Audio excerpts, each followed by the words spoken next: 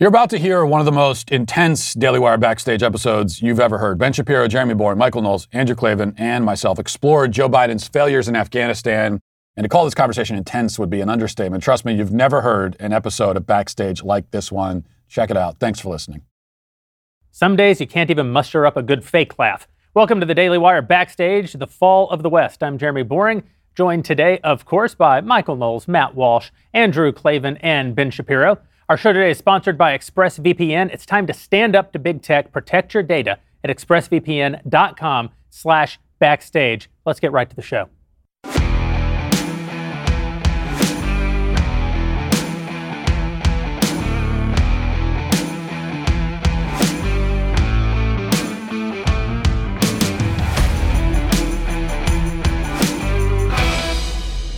For tonight's show, Daily Wire members can enter your questions into the chat box over at dailywire.com, and we'll answer them throughout the night. If you want to go a little deeper into the cultural and political issues of today, I highly recommend you check out our Reader's Pass program because it's the best way to keep up with a world that never stops spinning. It's easy to sign up. You just head over to dailywire.com. For $4 a month, you will get a Reader's Pass and unlock all kinds of exclusive editorial content that unpacks trending political and cultural topics penned by everyone from Candace Owens to Ben Shapiro to special guests like Dan Crenshaw and Andrew Klavan. I consider him a guest because we never see him anymore, except once a month when he comes in to do this show. When you sign up with Reader's Pass, you also get access to the Morning Wire newsletter, a Monday through Saturday email covering the top stories you need to know, available only to Daily Wire members. All of this can be yours for just $4 a month, so do it right now. You will get a free 4-week trial if you go to dailywire.com/subscribe and get your Reader's Pass today. Guys, only a short time ago, the President of the United States came out and spoke about the horrific bombing which happened today in Kabul. We don't know, of course, the exact death toll at the moment, but it seems like already 13 American servicemen killed. And the President's speech, I thought, was one of the more bizarre speeches I've ever seen by a president, and I'm saying this in the year 2021, so I want to get quick reaction. I'm assuming everyone had the opportunity to review the president's speech. Ben. He is not sentient. He is not capable. He is not competent. He came out. He looked like a mental patient. I mean, he really did. He looked like he was barely awake.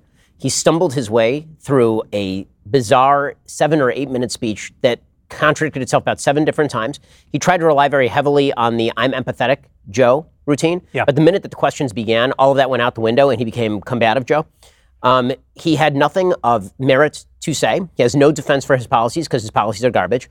And most of all, if you're an American enemy watching the President of the United States on the same day that 13 American soldiers are killed, 12 of them Marines, and you're watching as the United States turns tail and runs, leaving 1,000+ American citizens behind in Kabul, plus an unspecified number of thousands of American green card holders, plus hundreds of thousands of people who will immediately be slaughtered by the Taliban. And as it turns out, the United States government handed a list to the Taliban of all the people we wanted to evacuate so they know precisely who to kill. By the way, this is just in Kabul. There are Americans all throughout the country we aren't even talking about. Yeah, that's right. If you're watching this as an enemy of the United States, and then you watch this addled, old, feeble-minded man walk out and barely make it through a sentence, you're thinking, you're like Homer Simpson with a hamburger right now.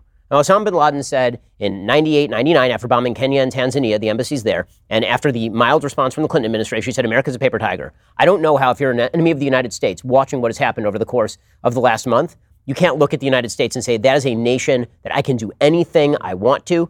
This is a nation that is ripe for a fall, and this president is ready to let it happen. Drew, not unfair what Ben's saying. I mean, the president literally said twice, at least in the speech, that some Americans would be left behind after the August 31st. You know, I've been struck. Yep. All of this, I agree with everything Ben just said. I mean, the absolute disability of the guy's a walking dementia, case, and it's very painful. It's painful to watch. I wish I could even feel some Schadenfreude because he's in the opposite party to mine, but I don't. No, he's still our president. He's still our president, devastating. and that really is disturbing me. But all throughout this, I have been deeply struck by his emotional detachment from the tragedy that he has, and he alone, has brought upon this country. Because it doesn't matter what you think of the foreign policy, where you think we should stay, where you think we should go. This was one of the deepest acts of, I can't even use the word incompetent, that's too kind. It was a criminally cavalier and incompetent, and the detachment from responsibility that he evokes, the jokes that he makes when people say, "How are you going to get other people out?" And he says, "Well, you'll be the first person I call." Ha ha ha. And what really bothers me about this more than anything is not what it says about him. I feel that he actually represents a large swath of the Democratic political class that they don't care about what's happening in overseas. They don't care about our foreign policy. They don't care about the way we look to other people. They are so deeply concerned with transforming us into a woke, socialist, European-style democracy that they really don't think that we should be meddling anywhere in the world, because meddling in the world is what great nations do. War is what great nations do. Imperial placements in various places is what great nations do. They have to do it. They have to do it because they become responsible for the rest of the world, and they just don't care. And I think that in that sense, at least, he is the head of his party. He does represent what his party thinks. When you have Nancy Pelosi making speeches about how proud she is of a budget-busting $3.5 trillion plan to transform our economy. And she's making those speeches while people are throwing their babies over the barbed wire. And she's saying this is a proud day for America while they're throwing their babies over. I have to say that the one thing you have to say about Joe Biden is he does represent the party that he leads.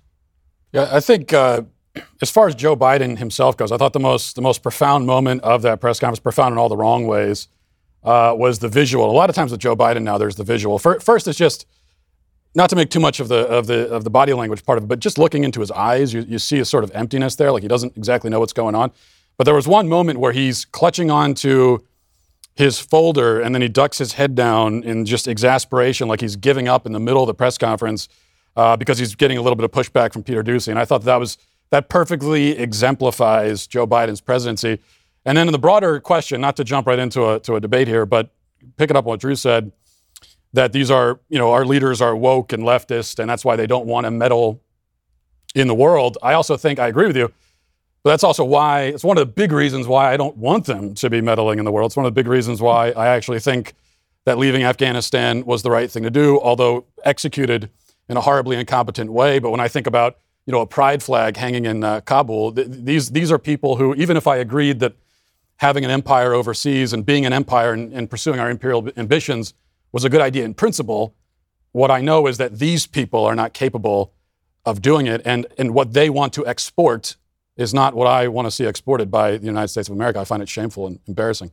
I have been, I think, as charitable as I can be to Joe Biden. I think I've been as charitable as anybody on the center or the right of the political aisle. I have not blamed him for problems that I think were many years in the making that were not his. I have not even blamed him that there was some chaos or that there would even be some violence in a withdrawal from Afghanistan that both parties have been campaigning on for a long time now. However, there needs to be a basic level of competence. There needs to be a basic level of engagement. It is simply, I think even if you're a leftist, even if you're a Democrat, you have to acknowledge that there were really basic things that Biden could have done that would have greatly mitigated the risk, that would have greatly mitigated the violence. And what is happening now in Afghanistan is largely on him. I am sympathetic, as Matt says, I am sympathetic to the arguments for withdrawing, and actually I'm sympathetic to those specific arguments, as I outlined in a long column, which I thought was fair-minded about this whole thing. Watching that speech tonight, I think it may have been the worst presidential address I've ever seen. He just wasn't there. He was cavalier. He was showing the world that America is inviting aggression from everyone else. It was pathetic.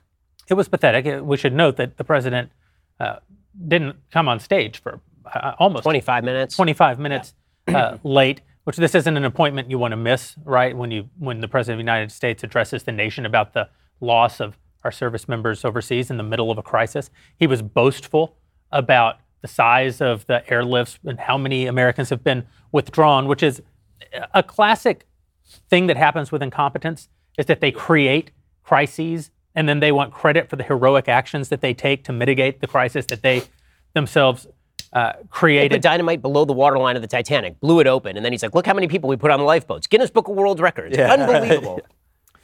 And then the president had this bizarre moment, which I think we can play. Days ago, you said you squarely stand by your decision to pull out. Yes, I do, because look at it this way, folks. And I have another meeting for real. The president had another meeting. For real. For real. He's not lying this time. No. Not like all the a other lot of times when he says that he's lying, but this time. I looked at a timeline of what this administration has been saying since April. Yeah. And they have not said a true word since April. No, of course. In April, the president of the United States said that we would pull out in a considered fashion, that we would do so in a rational fashion that would not pose a danger to the Afghan people or to the United States. That was a lie. In July, he said this would not be like South Vietnam or like Saigon. That was not only a lie, it was a lie by multiples, because when we pulled out, you can at least say that the Viet Cong, for all of their evils, and there were many of them, had not actually attacked the United States homeland and killed 3,000 Americans in the process.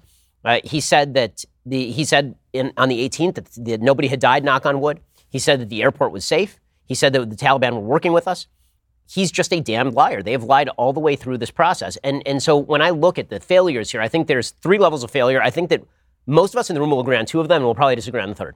The first level of failure is the tactical. I think it is impossible to disagree that the tactical failure here is epic and immense. And the fact here is that every single person in the know knows you do not evacuate the troops before you evacuate the citizenry. You cannot do that. That is idiotic. That is defund the police, except on a global scale. Right? That's leaving the place to the criminals. You don't give up the airbase before the airlift. Right. You don't evacuate Bagram Air Base and restrict yourself to Kabul International Airport, which is one runway with no actual buffer zone. Like, you have to be a complete and utter ass to do this. Joe Biden doesn't care, so he doesn't care. I mean, that's really what this comes down to. There's no empathy from Joe Biden, and his empathy extends to he does not care about what happens here. He's made his decision, and damn the consequences. So the tactical nature of this is idiotic. The notion that the Afghan military collapsed because they were all cowards, they took on 50,000 casualties, 50,000 dead between 2015 and 2021. The United States in that same period took on less than 100 dead. So they were shouldering the burden. The reason they collapsed is because Joe Biden decided that not only were we going to withdraw our troops, which you can make an argument about,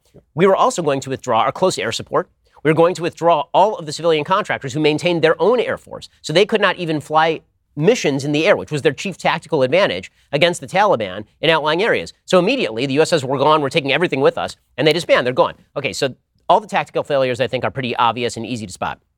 Then there's the moral failure. When you make promises to people, and then you botch the promises, no ally in the future has any business trusting us. I do not know why our allies would trust us. I don't know why, if you make promises to people, we screwed the Kurds. We've screwed the people of Hong Kong. We've screwed the people of Afghanistan. Vietnam. We've screwed the people of Vietnam. Like, how many more people can we screw before all of our allies start to look at us and say, you know what, I think I'm going to triangulate a little bit here and see what I can get out of Russia and China. And you left out, the one lie you left out, by the way, is the lie that somehow our allies are all on board with this. Yeah. The Parliament of Great Britain, our only real friend in the world besides maybe Israel, they're actually holding our president in contempt. And then on the same moral level, Joe Biden keeps saying that we went there to stop al-Qaeda and prevent this from becoming a terror haven. I've noticed a few terrorists in Kabul lately. I don't know about you guys, but I've noticed like a few, like the Haqqani network that's actually running security in Kabul, which is al-Qaeda, and ISIS, which is there, and the Taliban, who, like, last time we trusted the Taliban to stop terror, it ended with a couple of buildings falling down in New York, you may recall. So, like, on that level, it's just asinine. I would have to, I agree with most of what you said, but when it comes to the Afghan army, and this is really almost irrelevant to what happened today, because as you point out, I mean, this is just a total tactical failure in terms of getting people out. And I mean, the fact that we have our troops there facilitating the evacuation of just masses of Afghans, many of them citizens, and we don't know if they helped us or not. I mean, it's hard to believe that they're all interpreters or whatever. So there's just no plan in place, which is disgraceful and insane. But as far as the Afghan army goes, I mean, I understand the point that the air support was taken away. I mean, the Taliban didn't have any air support. What we're told, anyway, is that the Afghan troops outnumbered the Taliban by 3-1. They supposedly had 300,000 strong versus less than 100,000. Now, I can understand when they're training to have the air support and they don't have it, that's a huge disadvantage that they have to accommodate. But you would think that as a military defending your nation, you would try to accommodate it rather than just give up in 2 days, which is exactly what they seem to do. I don't think we could put all the blame on the Afghan army like Joe Biden wants to do, but to absolve them of all blame, I think isn't fair. It's pretty hard to think. The one thing the Afghanis are good at is fighting. And I really don't think that this is a failure of the Afghan army. I think it's a failure. You have to remember the Taliban blend in with the people. They terrify the people. The warlords who the armies were hoping would fight for them in the villages immediately surrendered because their people basically in the villages, the people are afraid of the Taliban. They will welcome them back. They're also fighting Pakistan. Pakistan's secret service, which is mostly Islamist, is backing them and has been backing them to the hilt. I don't really believe, I've never seen the Afghani fighters give up on anything. They're a tough bunch. If you talk to the people that have been over there in our military training, the Afghan army, almost everything I've heard from people that have been in that position, and I'm sure we all have talked to quite a few, they'll tell you that it's very difficult because, very often they're there sort of on a mercenary basis. If they don't get paid, they don't want to show up. There's a big problem with drugs, huge problem. And it just, talking to people that have been in the position of training, what I've been told is that a lot of the soldiers they're training just don't seem all that interesting. Radical religiously based guerrilla armies tend to do pretty well in organizations, against organizations that don't have a great hierarchical structure, for sure. No question about that. The question is to whether they just sort of gave up and ran away. When you structure an entire military around a certain style of warfare and then you just remove that style of warfare and you say we're leaving. I agree with this, but the second point is also very important, which is the one thing that they understand in cultures like this is power dynamics. Yep. And it's not short-term power dynamics. That's a good point. It's long-term power dynamics.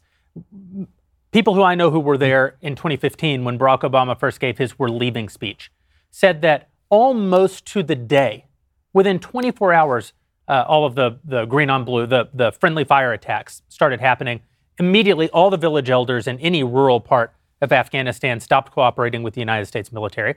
And when they would say, we've given you money, we've been fighting on your behalf for years, why now? You won't even talk to us, you won't take our money, you won't say anything. Some of the soldiers have started shooting at us. Why? And the Afghan answer was, because you're leaving. And when you are gone, it is only a matter of time before the long-term power dynamics of Iran on our border, of Pakistan on our border, there's no question where this goes once you're gone. And if you're not going to be the power center, the people who are going to be the power center are people who will chop our heads off and rape our daughters. Like, you can't leave us in a position of a power vacuum that we cannot ourselves fill. The Afghan army, of course, it's not a westernized army. Of course, it's not a sophisticated army. Of course, it's not a tremendously lethal army apart from American close air support, American logistics, American intelligence, which is a huge part of it. Of course, that's all true. Since it's true, since we're not talking about people who only kill combatants, since if you're an Afghan soldier fighting the Taliban and your village falls, you may be fine, but they're going to rape your daughters and kill your sons. In that situation, you've left them very little. Given the realities of the society in which they live, you've given them very few options. The point that they're a mercenary force is fair enough, but it is part of the failure of our strategy there. It's not the Afghani army's failure. And I don't mean, listen, I'm not a big fan of the Afghan culture, but still, when we created a mercenary force because they had to be loyal to us instead of loyal to what they have usually been loyal to. They also their tribal identities. Right, and they don't. There is no real national identity. Right, and which brings us to the sort of geostrategic point, which is where I think the real conversation lies, which is what were we doing there? And I think there are points of agreement here too. Well, let's get back to why we were there, what were we doing there, because that's a pretty big question. Before we do it, I owe our friends over at ExpressVPN a little bit of endorsement. Big tech is more powerful than most countries are, and they profit by exploiting your personal data. It's time to put a layer of protection between your online activity and these tech juggernauts, and that's why all of us here at the Daily Wire, including me, use ExpressVPN. Think about how much of your life is on the internet. I mean, the sad truth is almost every site you visit, almost every video you watch, almost every message you send, it gets tracked, it gets data mined, and when you run ExpressVPN on your device, it doesn't, because the software hides your IP address. ExpressVPN also encrypts 100% of your internet data to keep you safe from hackers and eavesdroppers on your network. What I like most about ExpressVPN is how easy it is to use. You download the app on your phone or on your computer, you tap one button, just like that, you're protected. This couldn't be more important to us here at the Daily Wire. I mean, obviously, we live in a very polarized world, and there's a lot of people who don't love what we do for a living. When I'm on an airplane, I'm very conscious of the fact that, somebody will recognize Michael Knowles because I'm probably sitting right next to him, and then they may want to know what I'm doing on my phone. They may want to hack my personal information. They may want to look for business information. So I use ExpressVPN. I think you should too. Stop handing over your personal data to big tech. They're a monopoly. They mine your activity. They sell your information. Protect yourself with the VPN I trust to keep me safe online. Visit expressvpn.com/backstage. That's expressvpn.com/backstage to get 3 extra months free. Go to expressvpn.com/backstage right now and learn more. Ben, you were just about to open a can of worms. I was. So on the geostrategic point, I feel like there's places where we're all going to agree here too. And that is, number one, it's not the job of the United States to build democracies out of places that are not ripe for democracy. Like, I think we're all on the same page there. And I think that if you are going to seek to build regime stability, that is a very, very long-term process. I mean, we currently have 26,000 troops in South Korea still, and were we to pull our troops, that country would immediately be under threat from North Korea and China sponsoring it. We still have some 34,000 troops, 32,000 troops in Japan. We still have some 10,000 troops in Italy so that we can have air power over northern Africa. In fact, by the time we left Afghanistan, the number of troops that we had on the ground officially was 2,500. That ranked at number 9 in places on Earth where we had troops. So the question is, what exactly were we there for? And if the answer, which I think we all agree, was to kill terrorists and make sure this doesn't become another haven for terrorists, then the question becomes, so what was the dramatic urgency in pulling out, considering that we had been experiencing year on year fewer than 20 combat casualties and 0 since February of 2020? Well, I think the question of why we were there, we all might agree on why we would like to have been there or what we wish the reason were. But I don't think that America was clear on that, because the argument that we were given in the early days of that war was we're going in there to kill Osama bin Laden and the people who were harboring the terrorists that took down the towers. Then in 2005, at George Bush's second inaugural, the mission was redefined. That was the freedom speech. The word liberty or freedom or liberal was used 49 times in that speech. And he made an audacious claim, and I think a ridiculous claim, which is that tyranny anywhere on earth is an existential threat to the American homeland. This was a radical extreme of ways that we've thought of adventurism and spreading our ideas abroad. It was obviously untrue, by the way, because not only do we tolerate certain authoritarian regimes, we've actually installed many authoritarian regimes that have never threatened us with so much as an insulting look. This redefines the mission as building not only a Madisonian democracy in Afghanistan, but talk about a forever war. Now, he said, we will abolish tyranny on earth, which so long as man's nature has fallen, I don't think is going to happen, and it will commit us to war forever. So he redefined that. Then I think the American people got pretty sick of that in the years that followed. Barack Obama famously campaigned actually to beef up troops in Afghanistan and to take troops out of Iraq to sort of restart the war there, but then he wanted to pull the troops out there as well. Then the mission Donald Trump runs on pulling the troops home, which was popular in both parties at the time. Then Joe Biden obviously maintains that view. Now we're told we have to stay there for the Afghan women who suffer a terrible plight. Nobody is denying that, but women suffer a terrible plight in Pakistan as well. This is not fair. Saying that women suffer in other parts of the world is true enough. The women suffering today in Afghanistan are suffering specifically because of an action that we've taken to withdraw our troops. But I think that's off his point, though. I think that's his point, which is really fair, is that we live in a place where people vote, and part of running a war is political.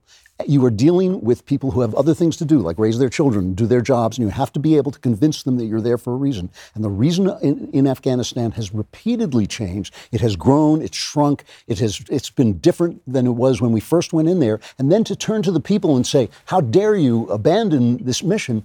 So I didn't know what the mission was. First of all, I agree with the political failures of our leadership class and of the media in redefining the mission. I mean, again, I think we all mainly agree on the idea that we didn't go into Afghanistan to create a thriving democracy and originally protect women. That was a good byproduct of the fact that wherever the United States boots steps, things tend to get better. Yep. But that wasn't the original mission. We didn't go in there because we were going to free women. We freed women as a consequence of going in there, right? So, and as Joe Biden correctly but oddly in non sequitur fashion pointed out, if the attack had been launched from Yemen, we wouldn't have been in Afghanistan freeing women. Right. Of course, that's true.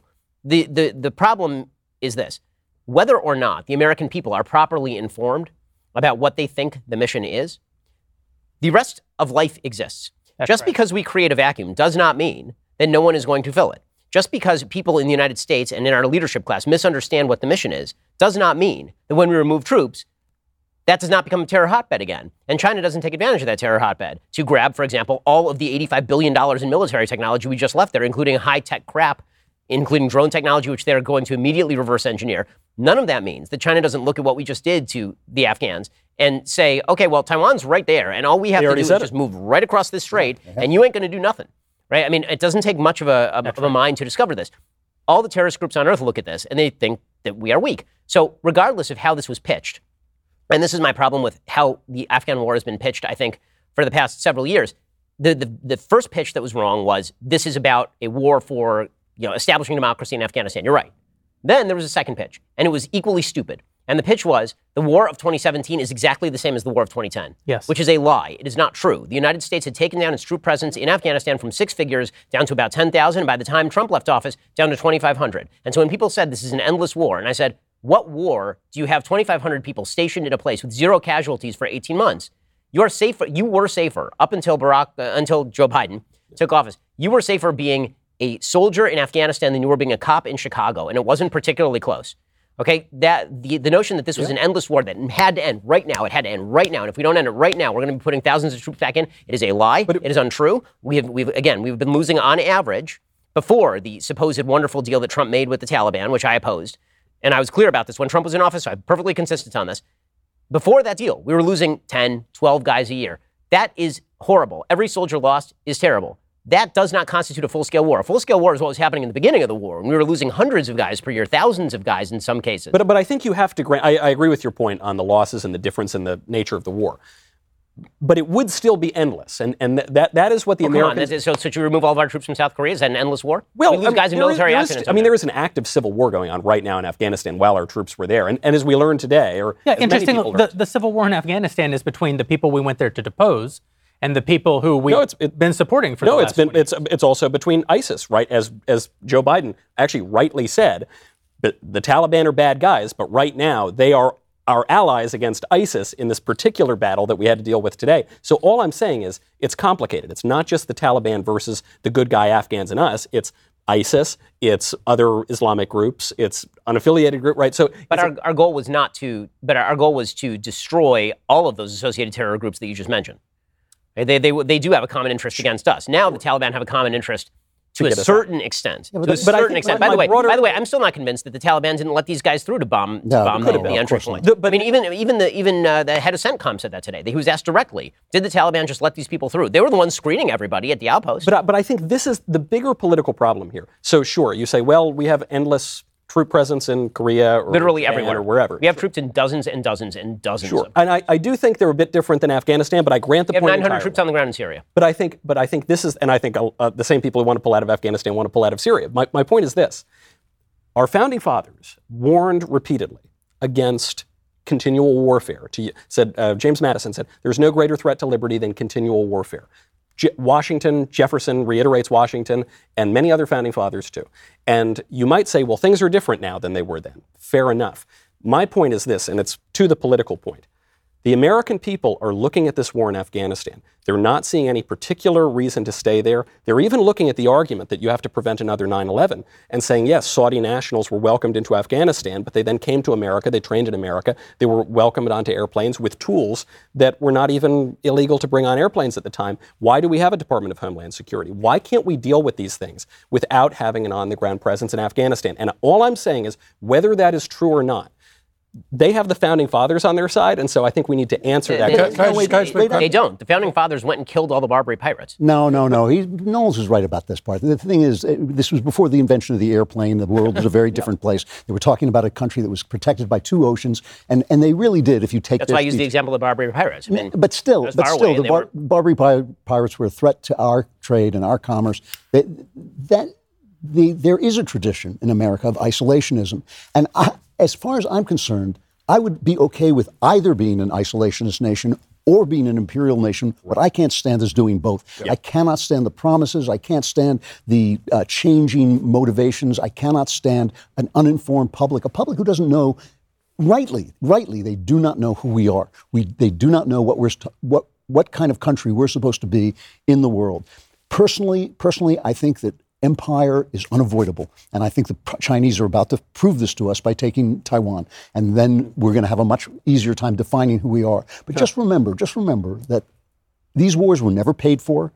when George W. Bush was asked by the leftist press, what sacrifices are you demanding of America? His answer was essentially, oh, we don't have to sacrifice to pay for a war. Well, no, wars are expensive. You do have to pay for them. We never paid for this war in the same way we never pay for the kinds of things that the Democrats buy We never here paid at for home. anything. So we never pay for anything. So the question becomes where are we going to put our treasure? And I think that that's the argument that we have, and the problem that we have is the Democrats know. They know where they want to put our treasure. And we, on the Republican side or the conservative side, are really confused about this. We are really having a argument about this that I think we have to settle before the next presidential election.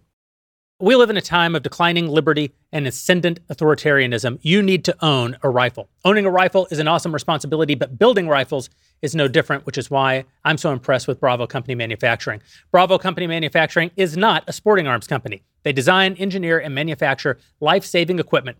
Every single component of a Bravo Company rifle is hand-assembled and tested by Americans in the heartland, in Wisconsin, to uphold Bravo's life-saving standard. If your life and liberty ever come under direct threat, firearms are, first and foremost, a means to preserve the lives and liberties of ourselves and others. When I first got to Tennessee and realized that I suddenly was free again and I could own a firearm, the first thing I did was bought eight AR-15s from Bravo Company Manufacturing. It may have been a little bit of overkill. I was very happy to be out of California. You should do the same thing, maybe with some moderation. Go over and learn more about Bravo Company Manufacturing at BravoCompanyMFG.com. You can discover more about their products, special offers, and upcoming news. That's BravoCompanyMFG.com. If you need more convincing, you can find out more about BCM and their awesome products and the amazing people who make those products at youtube.com/BravoCompanyUSA. A couple of points here. First of all, on this idea that Afghanistan turns into a hotbed of terror if we're not there. Well, I don't find that terribly persuasive because the entire Middle East, much of Africa, I mean, there are many places that become hotbeds of terror, currently are. So are we supposed to invade and occupy all of those places? I would also say... Well, you have to... No, I'll let you... Okay. This argument of bad things happen everywhere, are we supposed to go invade and occupy those places, is revisionist. No one's making an argument here that we need to go invade Afghanistan and occupy it. We went to Afghanistan and we did occupy it. You can't. It's the equivalent of saying, I shouldn't have had sex with Maggie Johnson back in junior year, so therefore, now on my child's 10th birthday, I'm going to walk away from my child and Maggie, whom I married, and the mortgage, which we took out together, because I've realized I never should have gone there. And when you say, hey, but no. Did you marry Afghanistan? You actually went there. You actually did something. There are consequences. But that goes to my next point. And actually, that analogy I think is important because in a marriage, you make an undying, eternal commitment to a person at an altar before God. I don't believe that the United States of America has made that kind of commitment to any foreign nation or can. And in fact, if any government, if any politician tries to make that kind of commitment to another foreign nation, it's not legitimate, and there's no reason why it should be respected. I mean, you talk about a million people don't get killed and raped. Well, but you talk about we're in South Korea, we're in Japan and Germany and Italy. Yeah, we're in all these places. Well, there's an obvious response to that is maybe we shouldn't be there either. I mean, it's their country, and the idea. So can I take that for a second? I just want to ask you a question on that specific point. So it's 1953. We signed since we're doing revisionist history now, it's 1953. We signed the armistice agreement off on the 49th parallel in Korea. And we say, now you're president of the United States. Is the answer, okay, we're done, out, we have no interest here? Well, no. That is how you lose Cold Wars. Yeah, no, but it's not 1953. I'm talking about in the year 2021. I know, and I'm talking about 2021. Do you sign an agreement to say the Taliban gets to take over this country and bring in exactly the same people who did 9/11, which is exactly what's happening right now? Yeah, in 2021... I would take our troops out of Afghanistan. I would do it a lot different than Joe Biden did. I wouldn't shut down What strategic interest is served by pulling our troops that's the question from Afghanistan? Well, first of all, it's not only a strategic interest. But what is the strategic interest? There's 2 points here, okay? And this is a strategic point, I guess, as well. The idea that the United States of America should be perpetually holding nations, foreign nations, into existence, which cannot exist on their own without our help. I just reject that strategically, and I reject it philosophically. And I just don't think that should be our role unless, as Drew says, we're going to embrace it and say, you know what, we are an empire, and this is what we do. We build empires. We take over, we're going to take over Afghanistan. It's ours now. It's our property. And if that's the argument, then okay, let's make that argument. But then you got to deal with the fact. But our empire is a uniquely American empire. So we don't admit to it. West Germany could not have survived as a nation if America hadn't left its troops there. It would have fallen to the Soviet Union in minutes if the Americans had pulled out. We think that like Berlin is in West Germany, by the way. It's in East Germany. And we had, we were cut off from access. We flew the Berlin airlifts to keep that city free. And it's not just that if we had left the next day, if we had left 5 years later, if we had left 10 years later, if we had left 20 years later. Similarly, back to the South Korea example, it took, first of all, a world war to drive the Japanese empire out of South Korea, then a Korean war to keep the North and the Chinese and Russians from taking South Korea, 33,000 American dead just in that war, and then occupation by our troops, not in the old imperial sense, because we didn't run their government, just like we didn't in Afghanistan, but in this uniquely American way, where our troops provide the opportunity for that nation to form. We had to do that for 42 years before South Korea became a functioning democracy. And after they became a functioning democracy, we've continued to have our troops there for 35 more years, so that democracy could learn to thrive. Do you think that it is America's duty to actually perpetually hold other countries into existence, to keep them in existence? Is that if we're the ones who broke the country? In the case of Afghanistan, whatever the political argument for why we went there, we went.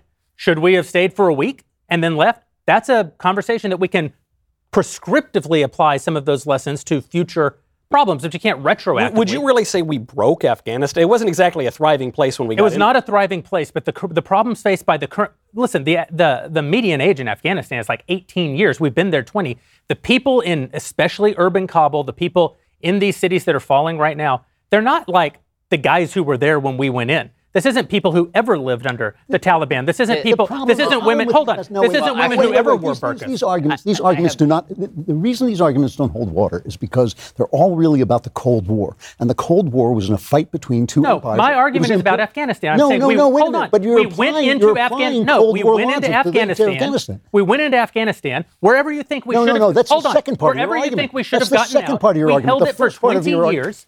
We held it for 20 years, and now in leaving, we are the cause of the terrible things that are happening there right now. I don't agree with this at all. Knowles was right about this. The place is a mess. It's going to be a mess unless we stay, and it was a mess before we got there. But the thing about Korea, yes, it was a mess before we got there, but we went. The thing about Germany, the thing about Italy is all of these places were places we occupied to keep the Soviets and the Chinese out. Right. And the thing is, what I'm saying is, we are about to enter a new Cold War. I think there's no question about it. We're already halfway in it.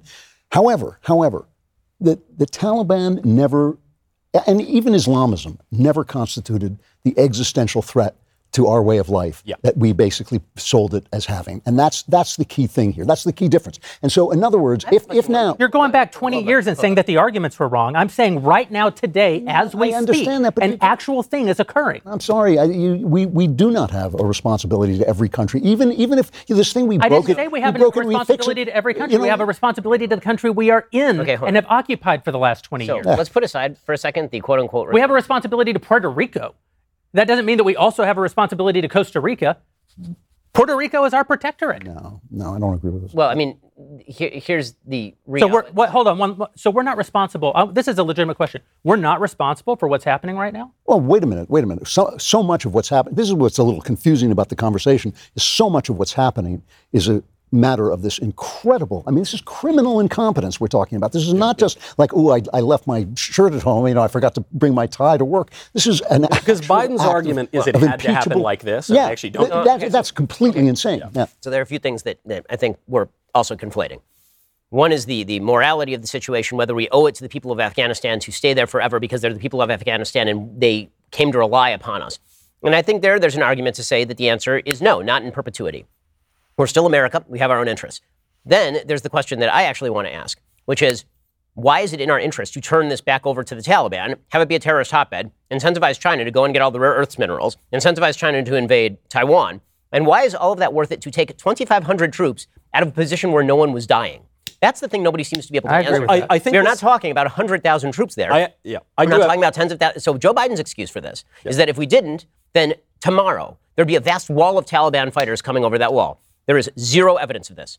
None. Okay, we'd had a stasis situation in Afghanistan effectively since 2014. That's Pretty right. much nothing had changed. So what we are talking about when we talk about ending endless wars, I think that's a bumper sticker slogan because it does not count as an endless war when you station a baseline force of 2,500 people there with 0 casualties for a year and a half. Is there any reason to think that would maintain, though, given that Yes, because given it has that maintained. Afghanistan is not South Korea? It has maintained for the It's maintained for the last 6 to 7 years. I think that there is very little evidence that the Taliban were on the verge of radically overrunning the country. I've yet to see Joe Biden present any of that intelligence evidence. Do you think if we stayed exactly as we were 10 years from now, do you think we've now gone 16 years without it? I think what you would see is what we have typically seen in situations like this. When it gets a little hotter, we put in a few more troops. When it gets a little colder, we take out a lot more troops. I don't think there's a situation in Afghanistan where we're dumping another 100,000 troops in there because we had forces on the ground constantly degrading the Taliban. Because the Afghan army, at the cost of thousands and thousands of lives a year,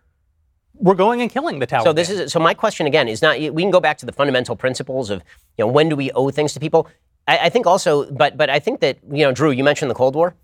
The world is filled with threats on a consistent basis. This is where you and I agree. The notion that the Defense Department exists mainly as a make-work program for people to sit on a base in Alabama is silly. Okay, this has become the Democratic talking point, which is that our soldiers should never be put in the line of combat in favor of American interests unless those interests are existential to the United States. This has never been the perspective of any nation that has been worth its salt. Well, this is the part where you and I agree. I mean, this is the thing. And what I'm saying is, it seems like a fairly cheap deal to me to have been stationing 2,500 troops in country, providing air support, close air support with some military contractors at the cost of like 0.5% of the United States budget every year to keep the Taliban from taking back over the country and rebringing in Al-Qaeda and rebringing in ISIS and turning. I mean, we how much money we had to spend and how many troops we had to put back into Iraq just to quell ISIS. And I remember you being in favor of that. This is all based on the assumption that the situation right now would maintain in this tribalistic hellhole country in the middle of a civil war between all these various different factions. I don't think, first of all, there's any reason to think that that's true. We're going through 6 to 7 years in the grand scheme of history is nothing at all. So they're going through a period of relative 20 years in the grand scheme of history is hardly anything at all. Agreed. But so they're going through a period of relative calm, if we can call it that, in Afghanistan. I don't think there's any reason to think that it would maintain that way. And there was always this threat when you send our guys over to Afghanistan, they're still at least at a serious threat of being killed in service to this relatively. No, they really were not. Really were not. You have 2,500 troops there and 0 combat deaths since February of 2020. Well, but that 7 years prior. But I'm saying that could change at any moment. There's no reason to think that could. That's at true, any moment. Matt. That's true. That's true. Literally anywhere on Earth. That's true. Literally anywhere on Earth. No, tomorrow. Yes, I don't think it'll turn into a hotbed. That's not true in Japan. I mean, Japan. I think if China decides to get militaristic with Japan and they have fired some missiles into the Sea of Japan, you could get militaristic pretty there. And everyone knows in South Korea is the biggest hotspot. Right, we've got 26,000 troops there as a tripwire. But you would agree that Japan and Germany are not nearly as volatile as Afghanistan. Right. Yes, and the volatility is the reason to keep the American presence. The volatility is the reason to have. When we invaded Afghanistan, we had to use hand-drawn Russian-era maps. We had no intelligence. We knew nothing about Afghanistan. We knew very little about border Pakistan. We had very little eyes into Iran. Pakistan, by the way, a nuclear power with 75 nuclear weapons, who already their intelligence service for this whole time has been sympathetic to the Taliban, and now they have ejected all Americans. But since Biden's withdrawal in the last 2 weeks, are you guys making two different arguments? Because you're saying on one hand we should stay there because it's peaceful and nobody's dying, on the other hand we should stay there because it's volatile. So I'm saying America's keeping a lid on it, and we were keeping a lid on it. And now you remove the lid, and they get a show. And it's in America's strategic interest to not have a show there. But this goes back to the political failure, and it's a political failure that has gone on since the Bush administration. You can't say to people, we're going in there to get bin Laden. I mean, this is still a democracy of some sort. You can't say we're going in there to get bin Laden. Oh, no, we're going in there to build a civilized country. Oh, no, we're going in there because we need Bagram in order to fight the Chinese interests. No, you can't do that and succeed unless we understand ourselves to be in a conflict of great powers. And this is where you and I agree. I think the conflict of great powers is inevitable, and we should start. It's here. We're already in a conflict. It's always here. It's always here. Correct. And we should start to talk like that. I never want to fight a selfless war ever again. I never want to hear you broke it, you fix it ever again. Yeah. I want to be when my fellow Americans send their sons and daughters into harm's way, I want to know that they are there for this country and for our interests. And part of our interests is fending off China. I wish most of our major corporations knew this. I will say, you better have a damned compelling reason for pulling out 2,500 troops from a place where they're the lid and they're the cork in the bottle, especially when that is now going to subject 19 million women to rape. You better have a very good reason and better not be a slogan like "no endless war." That is not good enough. You know, you guys keep saying these things, slogans. All of democratic politics are slogans. I mean, bumper stickers. Don't be a deconstructionist. No, I'm not being a deconstructionist. I'm talking about the reality of political. Why do I have a question. When did this become about whether, just because the American people like a thing does not mean that they are correct to like the thing? But the American people like Cardi B, she's terrible. Set their nation's course, doesn't it? I mean, I think they still. I know that, especially for recent decades, there is this idea that on foreign policy they 100% do not. What's the last congressionally approved war? What's the last congressionally approved war? Well, this wasn't a war. I mean, that's the other problem. Was this a war? Was this an occupation? I understand. Michael, if we're talking about the realities on the ground, when was the last time the American people approved a war? But this gets to Jeremy's point. I actually think Jeremy made a very good point here, which is when you said, yes, America's an empire, but it's a special kind of empire. And I jokingly, but not so jokingly, said, yeah, it's special because we don't admit that we're an empire. And the reason, the reason that we don't admit it, by the way, is because our nation is founded not to be an empire, and all of our most revered founding fathers said, don't do this, don't have perpetual war, don't have entangling alliances, don't go overseas. And then they proceeded to move directly from one coast all the way across to the other coast, all the way down fighting the whole way. But they didn't occupy it as some imperial territory. They would bring it into the nation. Wait, hold up. They would annex an imperial territory? No, these places were literally federal territories until they became states. Until they became states. Are we going to make Afghanistan a state? I don't think so. If you go to the about making Afghanistan a state, but then I'm making a distinction. Hold on. Between you're talking about empire and the nation. Wait. So you're saying that it is not imperialistic. You're saying it's less imperialistic to make a thing a state. Yes, by definition, because it becomes a nation. Yeah, because it's part of the nation. But if you hold it as an place over, and that's ridiculous. I'm sorry, it's ridiculous. The British Empire. Hold on, the British Empire turned us into British citizens. If you go to the World War II memorial in Washington D.C., it says we came to liberate, not to conquer. And that's been basically our idea with all. That's why our troops have been there for 7 years. With everywhere else. Well, okay, then what Knowles is saying is right, that the problem with our empire is we don't admit it's an empire. Now Ferguson makes this argument all the time, and I think he's got a point. And I think if you don't make the argument, if you don't tell the truth, the American people who still do vote for the President of the United States, who still is the guy who runs most of our foreign policy, are not going to be convinced, and you can't accuse them of bumper sticker slogans when you're basically selling them pretty much everything else politically. You're basically selling them a bumper sticker slogan themselves. I still think we're operating with this assumption that because the situation was a certain way, it's going to maintain that way, and that denies the risk that our military was in over there. I know that it's been a certain way for a few years, but I don't think we can do that. I don't think it's fair to do, because part of this is we're sending, our sons and daughters are actually going over there. And there is many of them have died in the last few years, not as many, but there's always that threat of something terrible happening to them, as we've just discovered.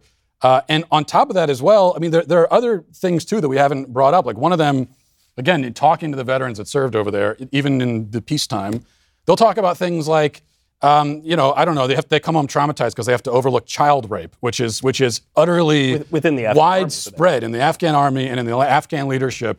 And they're just over there and they have to just deal with it. And they're told, and not to mention the threat of being killed by our supposed allies, but even that alone, just that piece alone, to me means send our guys home. Because they got to go over there and look the other way while children are raped left and right, and it was as widespread as that. Wait, hold on. Are you going to be a realist or are you going to be a moralist here? I'm going to need one or the other. Well, you're answering the moralism with a sort of moralistic argument on the other side. It's not a moral answer, though, to say X people do bad things, therefore let's create a vacuum in which people who didn't do those things suffer horrible moral consequences. No, I'm trying to bring it back around to focusing on the actual human beings, our countrymen and our service members who we are sending into these situations. So when we say that there hasn't been a combat death in 6 or 7 years, I think that overlooks in 18 months. In 18 months, right. And few for relatively. There has been relatively few for 6 or 7 years. When we say that overlooks some realities that they were living with, that I think we have to at least contend with if we're going to have this conversation. Putting the military in place is always a question of cost versus benefit. And so you're lining up costs, and I'm saying that there were actual benefits. And I think one of the things that's happened here is that what has happened in the wake of the United States pulling out is being labeled a potential cost to the United States when it is an actual cost to the United States. Meaning that what Joe Biden has done is in the aftermath of us pulling out, and as they bomb American troops, and as the Taliban takes over the country again, and as ISIS comes back in, as Al-Qaeda comes back in, my argument is pretty simple. If we hadn't left, this wouldn't have happened. And my evidence for this is that if we hadn't have left, this wouldn't have happened. Joe Biden's argument is, if we had stayed, this would have happened. He's going to have to prove that case stronger than I think this would have happened because the counterfactual is already here. It's happening. It's happened. The Taliban have taken over the country. So I already know that if A, then B. He is saying, if not A, then B.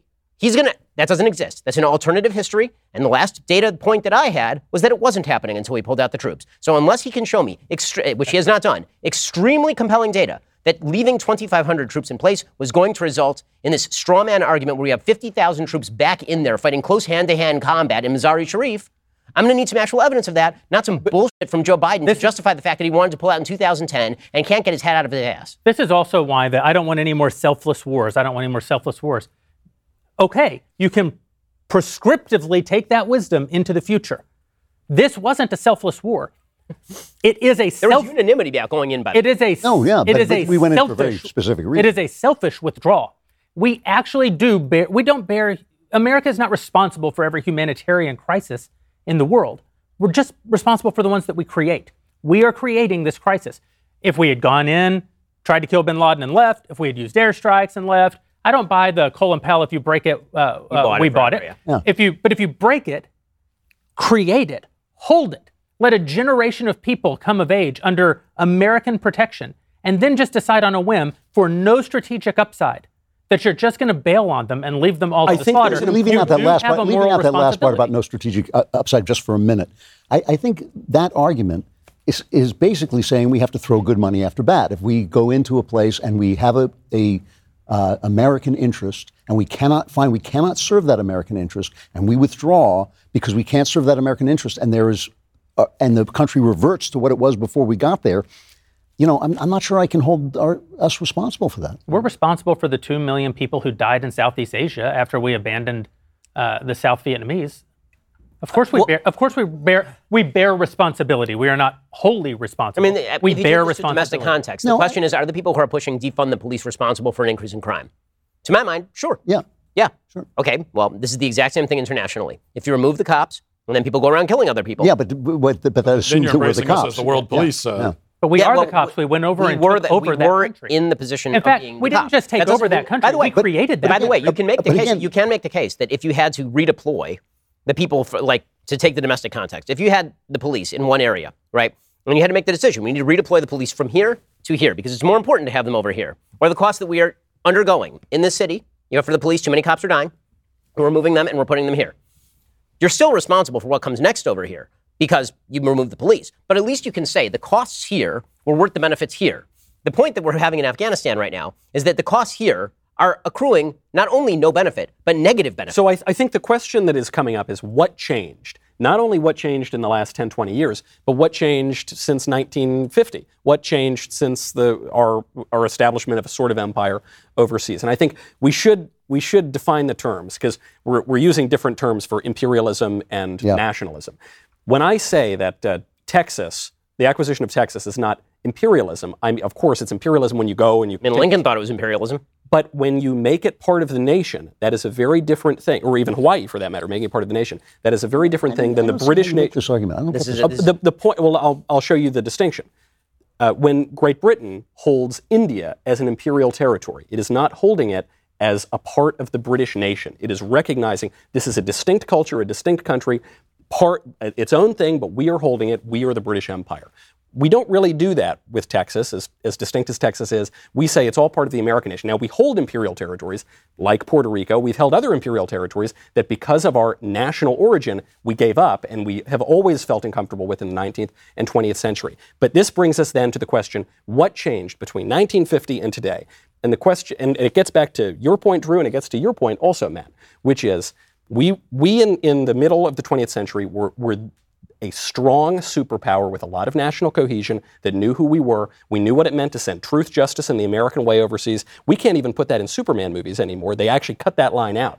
To your point, Matt, you say what are we there for? Are we going to raise the pride flag on the embassy in Kabul, which we actually did? I don't think a lot of Americans are going to get behind that. That has become a sort of imperial flag, but a lot of people don't support it. And so I think it's very important, if you want to choose, are we just a nation or are we just an empire, or is it inevitable to become an empire, which I think probably it is for great nations. What is the empire? What is it? And I just think if you're in a situation where we can't agree on anything, in this country, we can't even agree on the definition of man and woman at this point. You've got major political activists with the support of the Democratic Party burning down the country for 2020. I'm just not sure that we have the ability to project that overseas. I'm not sure we know what we're projecting. This I think, is an enormous strategic and ideological mistake. If the notion is that the weaknesses and internal failures of the United States do not allow us to either pursue a strategic interest overseas or to say to the Taliban, sorry, whatever it is that we are pursuing is better than what you are pursuing, then I think that there are failures on the right as well. I'm not a fan of the private property. I just want to make this one point. Yep. I'm not making even a prescriptive argument here. I'm it's describing a descriptive argument? And the descriptive argument is this. 70% of Americans wanted out of Afghanistan, and the majority of Americans, both parties, have wanted out for a long time. I'm not saying that's a good thing. I'm just saying I think the reason for that is the collapse of our cohesion, and we had a lot more of it. I want to speak to this, but first I want to talk about our pals over at Policy Genius, and the reason is because they paid for this. Also because I personally have used Policy Genius to great effect. My little daughter was born, as I have told you before, a year ago, and I realized I essentially have done nothing to provide for the people that I love in the event of my untimely demise. Policy Genius makes it so easy to do just that. You can compare quotes from over a dozen top insurers all in one place. Why compare? Because you can save up to 50% or more on life insurance by comparing quotes with Policy Genius. The licensed experts at Policy Genius work for you, not the insurance companies, so you can trust them to help you navigate every step of the shopping and buying process. That kind of service has earned Policy Genius thousands of 5-star reviews across Trustpilot and Google. Getting started couldn't be easier. First, head to policygenius.com. In minutes, you can work out how much life insurance coverage you need and compare personalized quotes to find your best price. When you're ready, you just apply. The Policy Genius team handles all the paperwork, all the scheduling for absolutely free. This is important. A lot of the products that we promote on these shows are about bringing efficiency to your life. You are busy. You need people like Policy Genius to do the work for you, and that's exactly what they do. So head over to policygenius.com right now. Get started. When it comes to insurance, it's nice to get it right. Policygenius.com. So I wanted to make a quick point on this, which is that listen, you don't have to argue to me about the lack of cohesion and the moral decline of the United States, right? I think that as a nation, one of the symptoms that we are so eager to get out of Afghanistan, I think that is a symptom of the fact that we are a nation that is ready to climb into a warm bath, get fat, and slit our wrists. I think that is where we are as a country. I think that's why Joe Biden is president right now, because he's effectively a senile president presiding over a nation in a tragic state of decay. I think that seems like what it is, unless there's some sort of dramatic resurgence. With that said, I think that what happened in American foreign policy is pretty obvious. We had a mission when the Soviet Union was around because we recognized there were existential threats to the United States in the form of the Soviet Union. Then the Soviet Union fell, and we figured we have no idea what the hell we're doing, right? Are we doing this for capitalism? Are we doing this for liberalism? Are we doing this for nothing? Should we do Pat Buchanan retrenchment? Should we instead try and spread the message of the IMF? Like, what exactly are we doing here? And what we failed to recognize is that, once again, nature and foreign policy abhor a vacuum. And the notion that the United States was forever and always, that we'd reached the Francis Fukuyama end of history, which of course is slightly misinterpreted, but that we had reached that end of history where the United States was destined to be the everlasting hegemon, created this sense of, so what do we do with all this stuff? What do we do with all this power? And what that failed to recognize is that there are always powers on the move. And that is what you're seeing in Afghanistan right now. Okay, the fact is that when we leave, it is not as though everything just goes back to a tribal state of warfare with no externalities. By the way, the Taliban was in charge for a grand total of 5 years in Afghanistan. Everybody acts like the Taliban was in charge since forever. They were in a state of constant civil war with serious externalities, particularly the Soviets and for surrounding republics, for quite a long time. And the United States was deeply involved in Afghanistan all the way back in the 50s, right? Eisenhower actually flew into Kabul airport in 1959. So the United States has always been involved all over the world. The question is always one of costs and benefits, which I keep coming back to this because I think that's a hard-headed way of viewing foreign policy.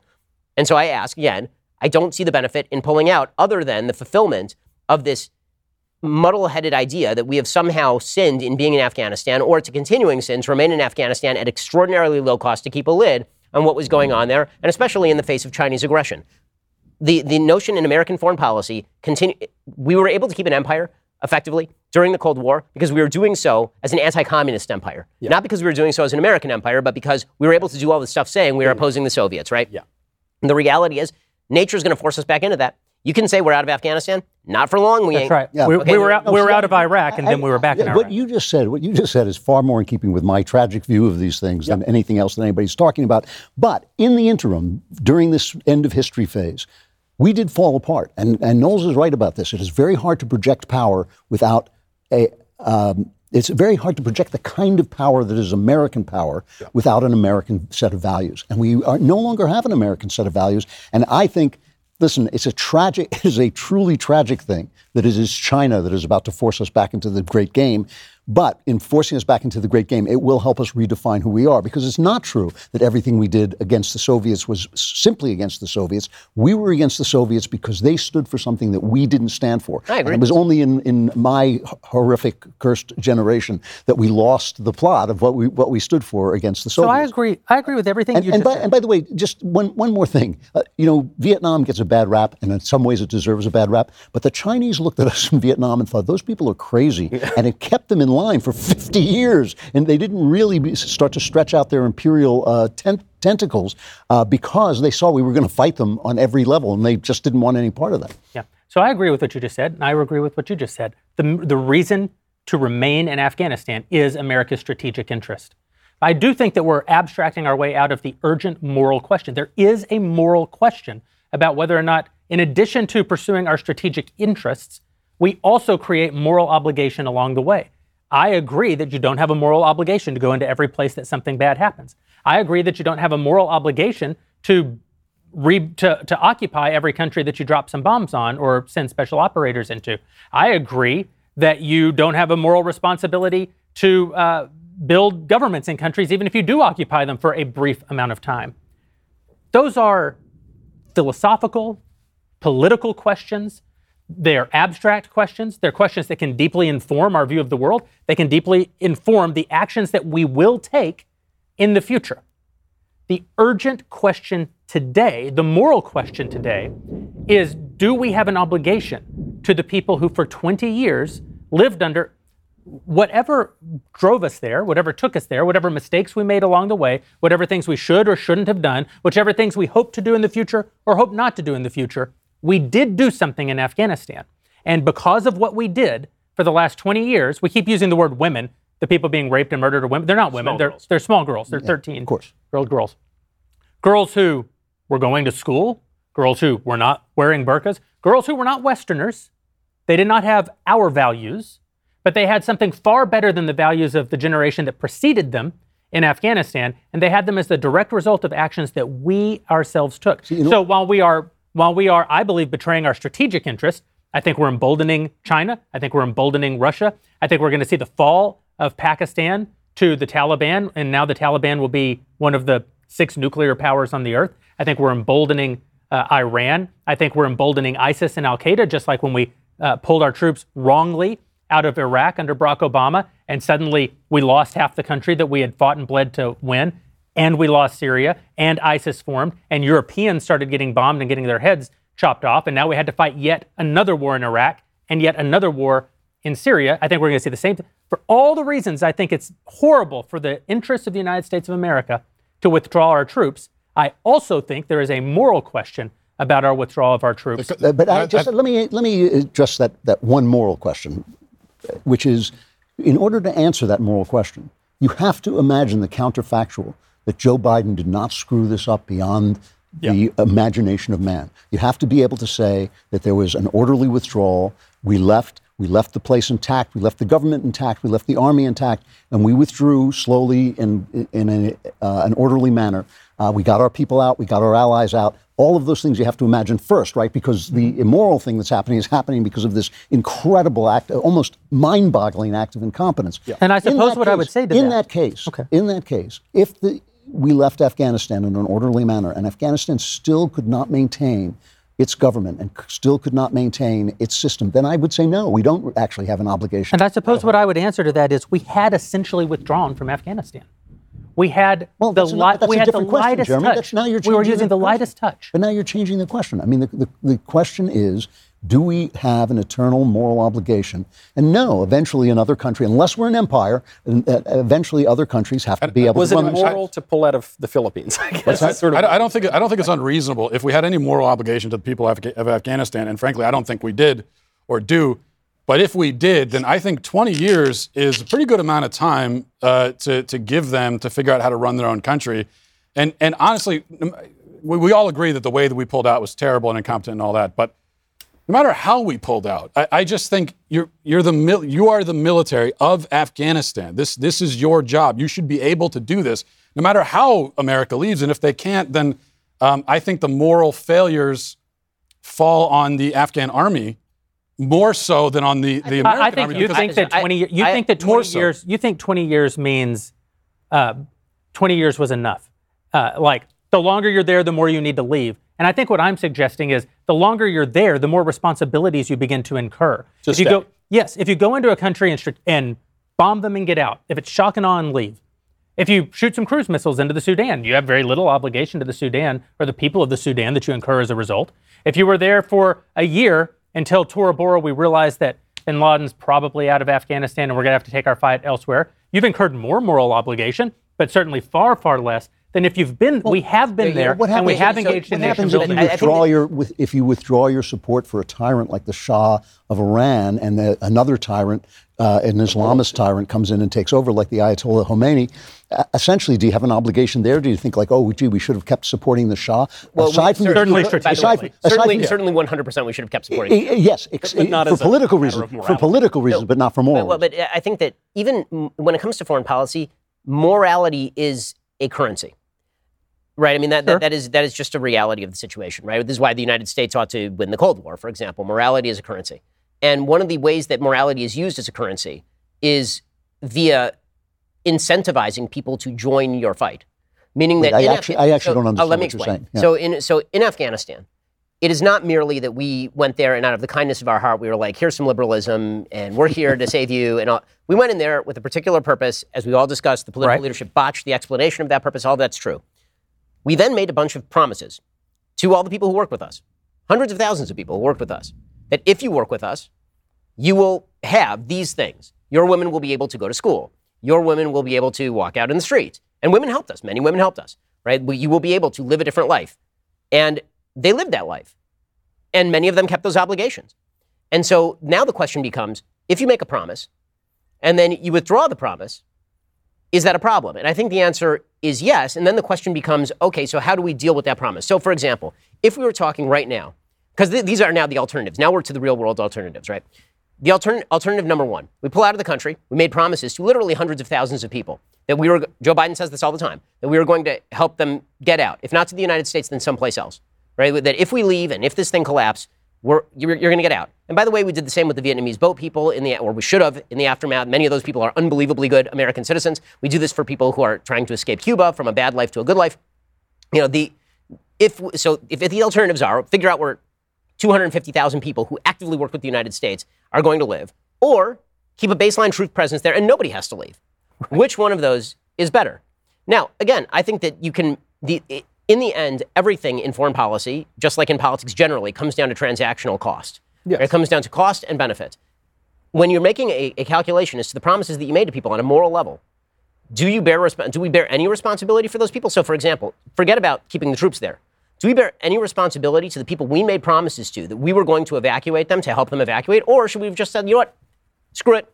We helped you for 20 years. You're on your own. If the Taliban slaughter you, I think we'd all agree that we had resresponsibilities to the people we promised to evacuate. Yeah. Right. If our government made those evacuated a lot of them, by the way. Right. And they did. And that's, okay. So we agree on that. So then the question is just whether, with regard to the keeping of the skeleton force, whether that would have been better, or is it better to try and airlift out hundreds of thousands of people, hundreds more thousands, by the way, are still going to get left and slaughtered.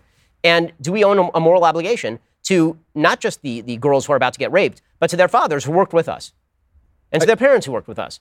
And I think the answer is yes. So, when you incur a mutual obligation in order to get a thing done, you owe something to Do you think that's an everlasting moral obligation, is the question? I mean, I think that it is a moral obligation that if you promise someone, we didn't promise the people who fought with us that, here's the deal. You fight with us today, in 20 years we're out, right? And if the Taliban take over, that's it. We'll fight with you today, in 20 years we're gone. That's not and that's not how you promise in foreign policy. No one promises that way in foreign policy because then nobody does it. So we promised we'd be there forever? No, we promised that they were going to have a particular kind of life. This is what happens in foreign policy. Which would entail us to be there forever, right? Not necessarily. Or we fly them over here. Not necessarily, or we fly them over here. Or maybe there's the possibility that if we withdraw in more orderly fashion and don't completely collapse their air force from within. Okay, did the Afghan government and military have any obligation of its own to its own citizens? Of course, they had an obligation of its own. And by the way, they undertook that obligation to the tune of 50,000 dead over the course of the last 6 years, and 67,000 dead in the 20 years we've. Right, and that's that is an awful lot of human beings. That is an awful lot, but that's also more American troops than we've lost in all wars combined since Vietnam. But that's the way the ratio should be, at least. I mean, they are defending their own country. They should take the lion's share of the casualties. So I agree with you. So the idea that we're supposed to, admire the Afghan military for being the ones to take the brunt of the casualties. Well, of course, it's your country. I mean, who else is going to do it? We shouldn't be the ones. But my question is, I suppose I just don't understand the tremendous urgency that was felt by so many people. We must get this tiny, bare-bones force out of Afghanistan forthwith.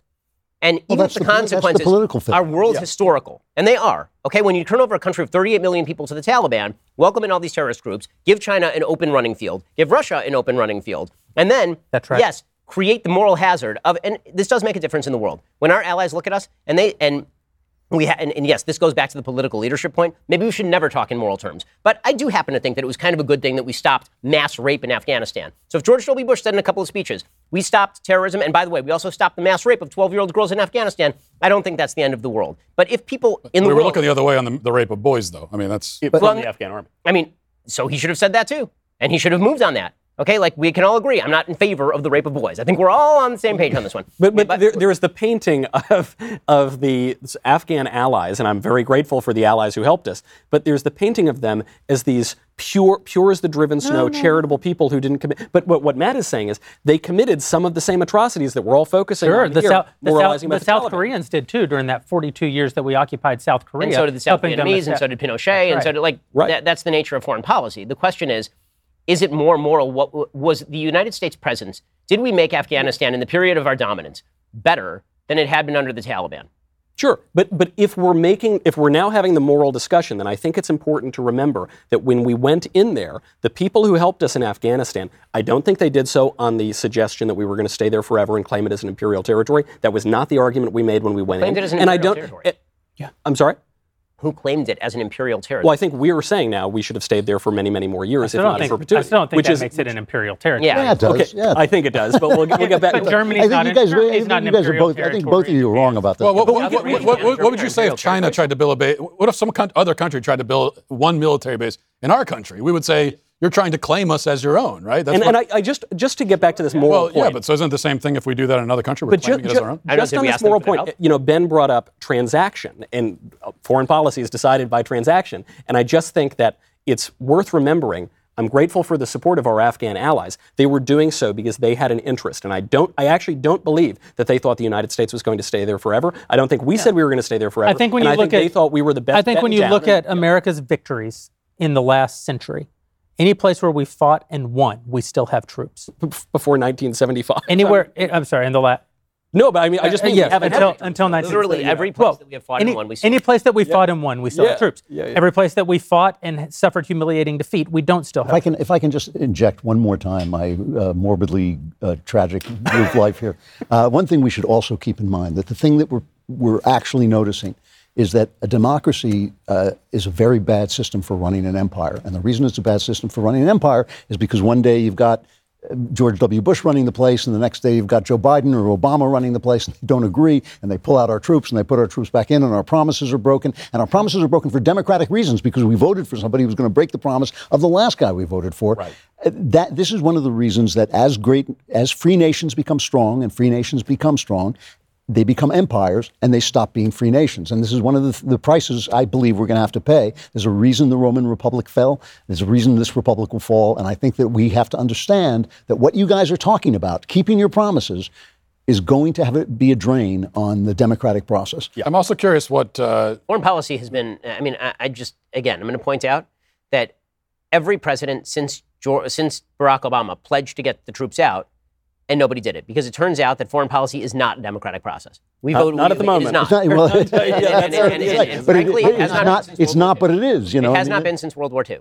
Joe Biden did not get out because the people of the United States were rabidly demanding that Joe Biden get out. If you looked at the list of American priorities, getting out of Afghanistan. But they voted for somebody who was going to get us out. Okay, but now you're actually justifying the idea that they voted for somebody who pledged that he was going to go to universal health care. I mean, like that doesn't work. That's not right. No, it is, but it's true. It's not. It doesn't matter. I'm not saying it's right. I'm saying it's true. And George W. Bush was right in 2005 when he said you voted for a guy who's going to privatize Social Security. Except that's not the way this works. Okay, just because you vote for a president of the United States and because that president wins does not mean that he has a referendum on every single issue down the line, or that his calculus. But I'm talking about the reality of it. I'm not arguing the morality. I'm talking about the reality of it, and this is one of the reasons. Yes, why great nations lose their republic. Elections have consequences. This is true. Of course. It is also true that the American people have a piss-poor understanding of foreign policy because our leadership class is garbage when it comes to this stuff. Yeah. And it has been since the Cold War. And during half the Cold War, we had a piss-poor understanding. America's leaders have been piss-poor on foreign policy way before the Cold War. Yeah. Piss-poor on everything also. But I am curious what you guys say about this issue on the moral question of our country right now, when we talk about exerting our influence, and we think about what that influence actually is. Now, I think about one of the most powerful videos that I've seen recently was, and it was a small group, but still, it was in Jamaica, and I don't know if everyone's seen this video, but our embassy in Jamaica was flying a pride flag. And so the Jamaican people got together and protested it and said, we don't want that here. That's your values. It's not ours. We don't want it here. And I look at that and I side against our embassy. I'm on their side 100%. And so, and I don't like that. I mean, when someone's protesting our embassy and I have to be on the side of the protest, it's not a good place to be. It's not a good place to be. And it's also tragic and sad that I have to say that. Why are we flying that flag? Right. So what about that problem as well? I'm just curious what you guys think about that. I don't disagree with any of that. I do think that it is better I think that if the package deal, and I wish there weren't a package deal. I wish that we weren't flying the pride flag. I think it's absurd to fly anything but the American flag, period, at a United States embassy. But the American flag is now more controversial in the United States than the Pride Progress flag. Much more so. Significantly more so. Because the Pride Progress flag is, in my view, my humble view, the imperial flag, right? It's universal, and we put it at our embassies all over the world. So but putting aside so then the question is, okay, so here's the package deal. I disagree with flying the Pride Progress flag in Kabul. I definitely agree with preventing the mass rape of 18 million women. So if I have to balance those out, that's not that tough a balance. America may suck in a lot of ways, but we don't suck in that big, giant way.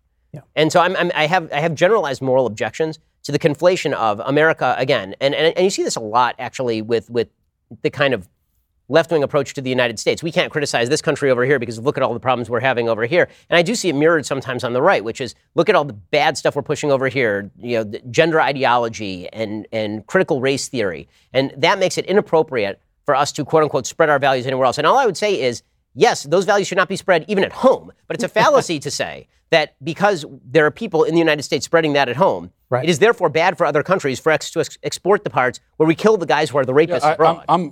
The pride flag here is just sort of symbolic in a lot of ways, but it represents the overall problem. Obviously, if you're going to weigh the rape of thousands of girls against a pride flag hanging on an embassy, the rape of thousands of girls is obviously a lot worse, clearly. But what we are exporting in general, and the pride flag is only one small symbol of it, is just, I think, utter, total moral confusion. And I do think that people in Jamaica and across the world see that, and what they're saying is, we don't want any part of that. We don't want that here. You guys are, are falling apart morally. The leader of France. On a broad scale, I mean, we weren't flying the Pride Progress flag in 2005, and the Taliban didn't seem to waver in their determination to overthrow the Michael, what were you about to say? Macron, the leader of France, came out. This was about a month or so ago, and he addressed woke ideology. He addressed, political correctness, whatever you want to call it. He said, "This is bad stuff. We don't have that in France. This is France. This is one of the most liberal nations on earth." He goes, we don't have that here. It is a poison. We are going to prevent it from coming into our schools and our institutions. And I think that's kind of what Matt is getting at here is, yes, we historically have exported wonderful things and ideas and values around the world. That is changing. That has changed, and even Western enlightened, wonderful leaders are recognizing that, and I think that causes some of the lack of cohesion at home. It has absolutely changed. Our values today, in many ways, are worse. Some of our values are a lot better, though. And I think one of the mistakes that we make on the right, because we're definitionally reactionary, that's what the right is that because we point at all the bad things that are beginning to happen, we wind up, and even Donald Trump did this, when he basically said, oh, we do bad things too. The Russians do bad things. We do bad things. That's a horrible line because it is 90% true and 100% wrong, right? Yes, we do. Of course it's true that we do bad things. There is no comparison. America is we still live in a great time. We still have fundamentally, compared to most people in most places at most times, a great way of life, a great value system, a better value system in some ways than we've ever had, a worse value system in some very important ways, and a worsening value system in some very particular ways that we need to fight. But when you see little Nikki Fuentes, saying on the only social channels he's still welcome on, which of course he should not have been banned from. Well, this actually kind of I still also like to rub a little salt in his wound. But he said, Afghanistan is falling to a regime that makes women cover their faces, and some little clever little list of, I made you think because really America is just as bad. And you go, no, America isn't just as bad. The fact that America has gay marriage does not make it as bad as the Taliban. But I suppose the fact that America has transgenderism confusion, which is a horrible moral sin that needs to be combated, doesn't make us as bad as Afghanistan. Honestly, even the fact that America has abortion, which I think is the grave sin, far worse than gay rights, far worse than even the trans ideology, a blight that will, if God permits the earth to continue, a blight that future generations will look back on, not the way we look at slavery, the way we would look at slavery if slavery involved murdering every black person. Nevertheless, we live in this broken and fallen world, and America is still better. Our way of life is still better, and our values are still better than in most of these places. I think I'll take America over the Taliban any day of the week. I mean, that's why I'm living here and I don't want to move to Afghanistan. But broadly speaking, can I say that I recommend the American way of life as it stands right now? And the answer is no. It's not something that broadly to the entire world I want to broadcast and try to bring people into. I think the abortion thing, that if we really take that seriously, just homing in on that for a second, if we really take seriously the idea that 900,000 human beings are being slaughtered every single year,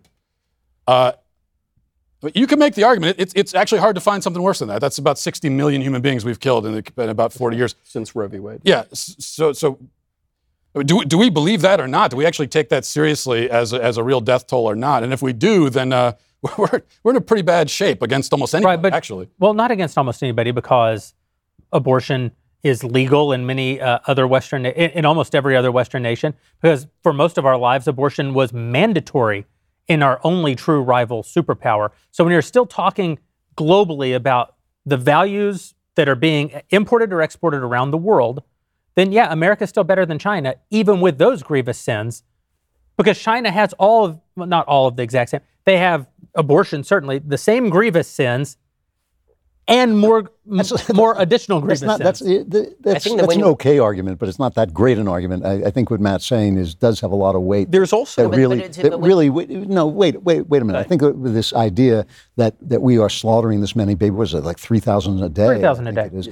I think this should weigh on us a lot more heavily than it does. One of the great triumphs of the left is because we can't see the babies who are being killed. They've convinced us that they have no humanity. And if we could see them, what was happening, it would be on a parallel with raping the young women of Afghanistan. And if we were going to Afghanistan and then immediately forcing abortion on all the women there, I think that would be a far graver. Oh yeah, sin, no, right? I'm not. I think that the big question in politics that people generally fail to ask is compared to whom or compared That's to. right. I agree. And so whenever this is a great country if you survive birth. Listen, you don't have to preach to me about abortion, but when it comes to the question of whether the United States has the right and or obligation to push our values when we are so confused and discombobulated and screwed up at home, I think the answer is compared to what?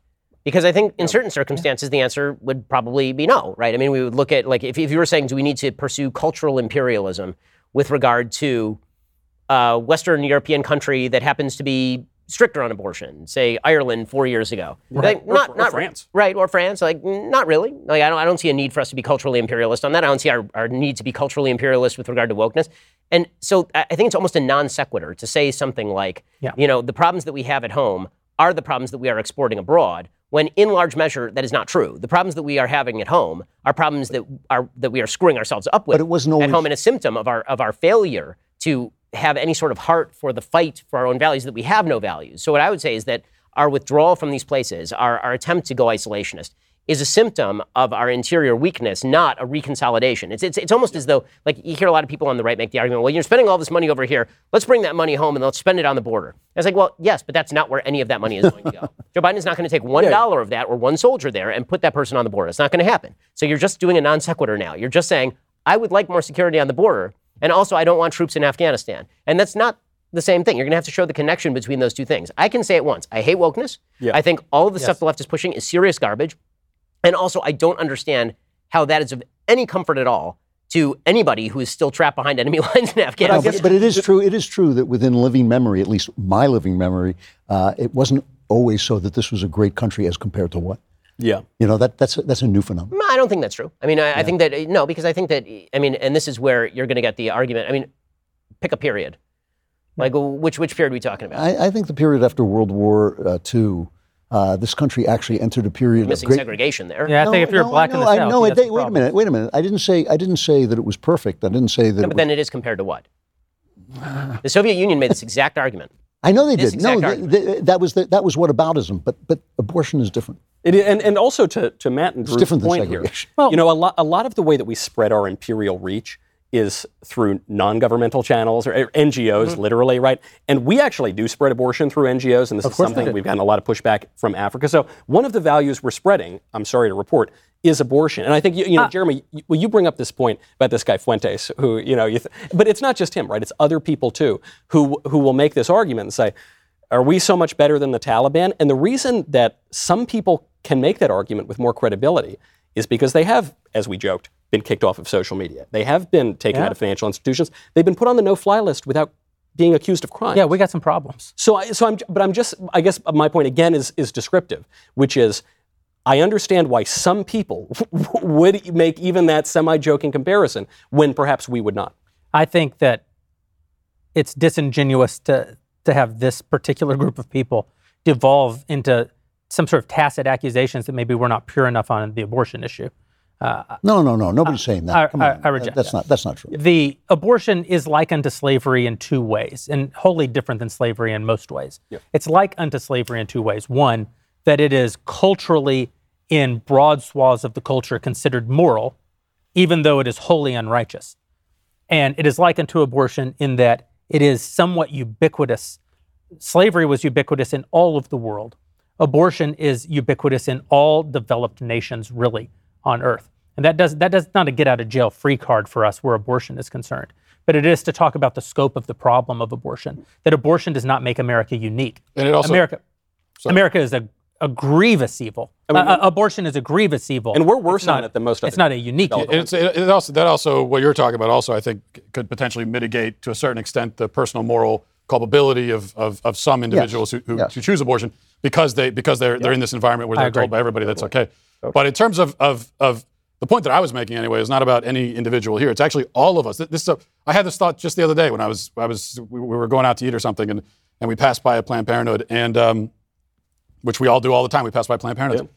Yeah. And I didn't even think much of it. I just went to eat and only later did I stop and reflect. I'm like, I just passed by a building where they were killing babies and it didn't even register fully on me as pro-life as I am and as we all are. So this is a, like Drew pointed out, this is a success the left has had. This is something unique about abortion that we don't see the victims. And so that prevents us all from fully confronting it. I think that if these were, and I'm sure I know we all agree, if these were 2-year-old children who were and we could see them being carted in by their parents to have their brain sucked out of their head, I wouldn't have been able to go eat. I mean, I would have had to charge in there and stop it.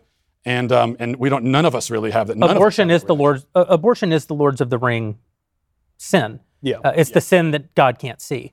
right? It's if you had the ring of power and you could turn yourself invisible, 100% of all men would go into the women's locker room. Like your very first thought, it'd be like, "Yep, women's locker room." Here I just instantly, because God couldn't see you.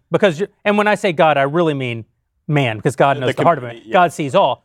But we reduce God down to us. We think so. Abortion is what it is, in particular, because people don't see. Not only they don't see the crime, they don't see the criminal, and in that way. I mean, I will confess in various moments in my life, always thinking that abortion was a grievous crime. I've been confronted with the part of myself that could have snuck around and done it. Yep. Because I know what I would do I know what I could do if I could get away with it. It's that Matthew's that passage of Jesus in the book of Matthew about adultery. If you lust after, you're an adulterer. If you have hate, you're a murderer. Not you're kind of like them, or you're on the path to being one. You are one because you've revealed what you actually would be if no one was watching. Abortion just happens to be the one that actually no one is watching. We've actually run out of time, but rather than ending the show, I'm going to prolong the suffering because we promised that we would take some questions from our Daily Wire subscribers. They make it possible for us to conduct this crap show. We have I would argue that the longer the show goes, the more moral obligation we incur to our subscribers. Now I even more strongly disagree. Exactly. We should just withdraw. Withdraw. The first question for the group: how will the reduction in American might and reputation have ramifications on other world events, namely China moving on Taiwan and Russia flexing its muscles in Eastern Europe? That's the question, Ben. I mean, I think it's going to have dramatic ramifications. I think everybody who follows foreign policy can see that people are talking openly in China about moving on Taiwan. Frankly, I think they'd be fools not to move on Taiwan before Joe Biden is out of office, because while the getting is good, I think you're going to start to, they may try to pursue the Hong Kong model of trying to pressure the government there into moving more pro-China because they feel like they're not going to get American support. So just basically softly take them over the way that they did Hong Kong before they marched in the troops. But look, China's on the march. They're taking advantage. Russia's on the march. They're taking advantage. We're not going to have any bases now, not only in Afghanistan, but also in Pakistan. So we have no ability. When Joe Biden talks about how we're going to have over-the-horizon capacity, we absolutely will not. In order to do that, you have to have people on the ground who actually know where to spot the actual bad guys so that you can actually put a laser on it so that our guys can hit it. So it's a disaster area and a wide array of foreign policy issues is the really short answer. And yeah, again, I think our enemies are looking at this and they are just drooling. Yeah, to Drew's point, America is about to have to actually face the question of what is our role in the world.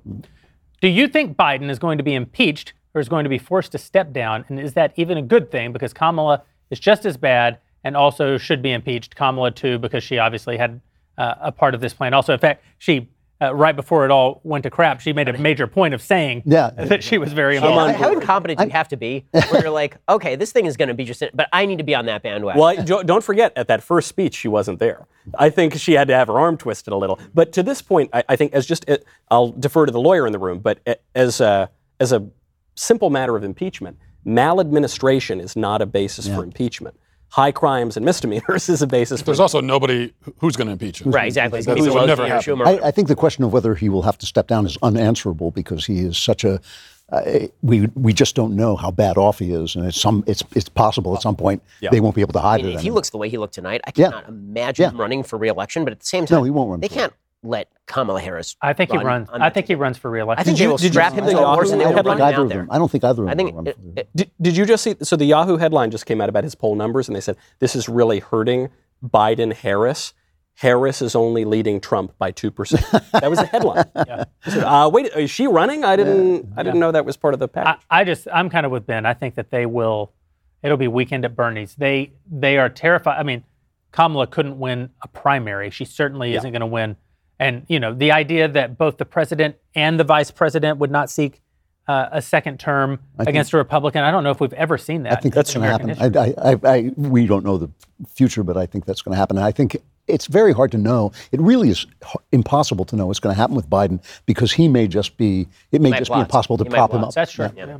Do you believe the Biden administration will pay a ransom for remaining Americans who are left in Afghanistan before using military force. For sure. 1 bajillion for sure. percent. Yeah, exactly. There are going to be pallets of cash that are shipped over there that we're never going to see. Yeah. There already are. It probably 100%. By the way, that actually is an impeachable offense. Yeah. So you're not right. I mean, that actually is. So if we start shipping money over there without any sort of congressional approval to a terrorist group, But Matt's right. then that actually is an impeachable But who's going to do it? Right. No, but I mean, just to the legal question, by the way, to the legal question, the real answer is it doesn't matter because impeachment is a political exercise, right? So it doesn't really matter. But What are the chances that China decides it's time to go after Taiwan? I mean, we've basically all 100%. Yeah. And if I were China, I'd certainly do it in the next 3 years because we don't know what's coming. And by the way, who exactly is going to oppose them? I mean, to speak of like the West and its restrictions on freedom, it makes more sense to have that conversation less in the guise of the Taliban than it does with regard to China, considering Chinese social credit system, considering how Australia is currently locking its citizens down.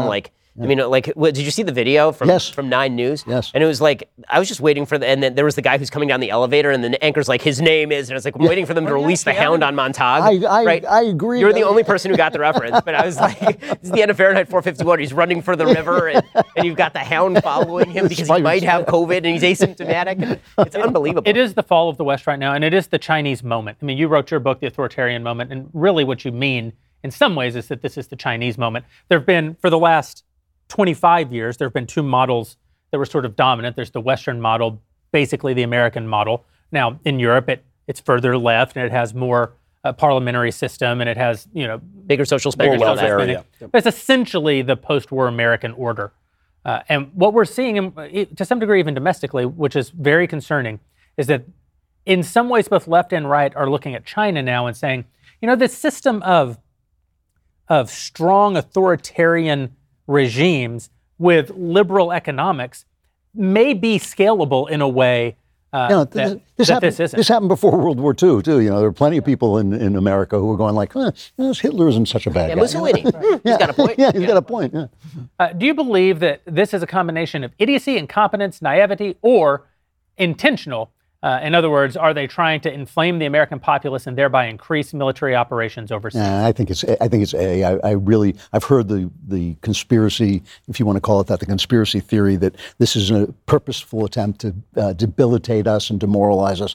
I just don't think that that's smart, to be honest with you. Joe Biden is a moron. He's a moron. I suppose and he always was, even before. Correct. This. To put my tinfoil hat on, though, if I could stand up for the question, to Ben's point, the people do not control foreign policy, or at least have not in many years, many decades.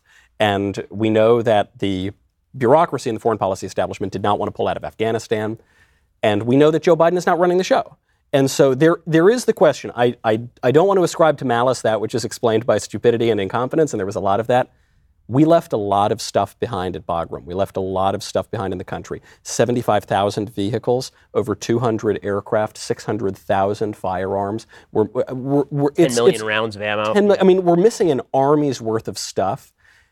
That is either historic incompetence or there were competing. I think we're missing an option, though, which is indifference. I think part of it, the problem is the people that run our country don't really care that much about Americans or our country at all. So I think there's also... Joe Biden's always been committed to his peculiarly stupid idea of the moment, right? I mean, it's like, what if we just took this country and we sliced it in 3? You're like, well, there are no natural resources in 1/3 of that country. So and he's like, I don't care, man. Come on, man. Come on. And it's that here too, right? Like, didn't his press conference tonight where he's like, all my generals agreed on this. He kept saying this over and over, right? Not all my generals.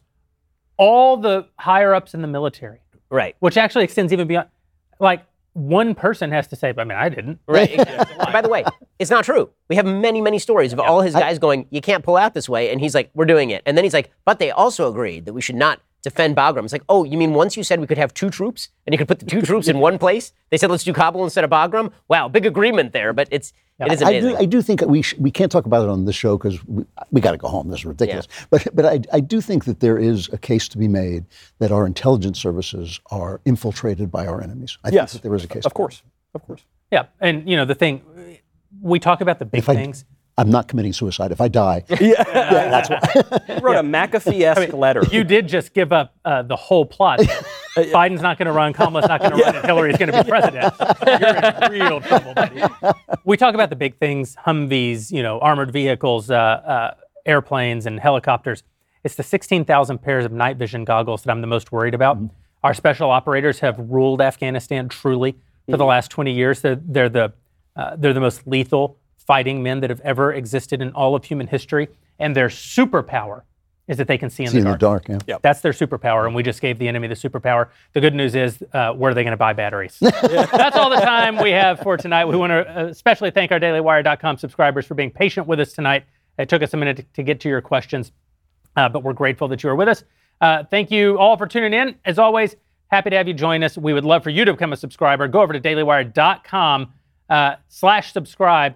Get a Reader's Pass trial. You can do it for just $4. You'll get 4 weeks for free, $4 a month. And I like to think it's the gateway drug to the full Daily Wire experience. We'll hope to see you here next time. Adios.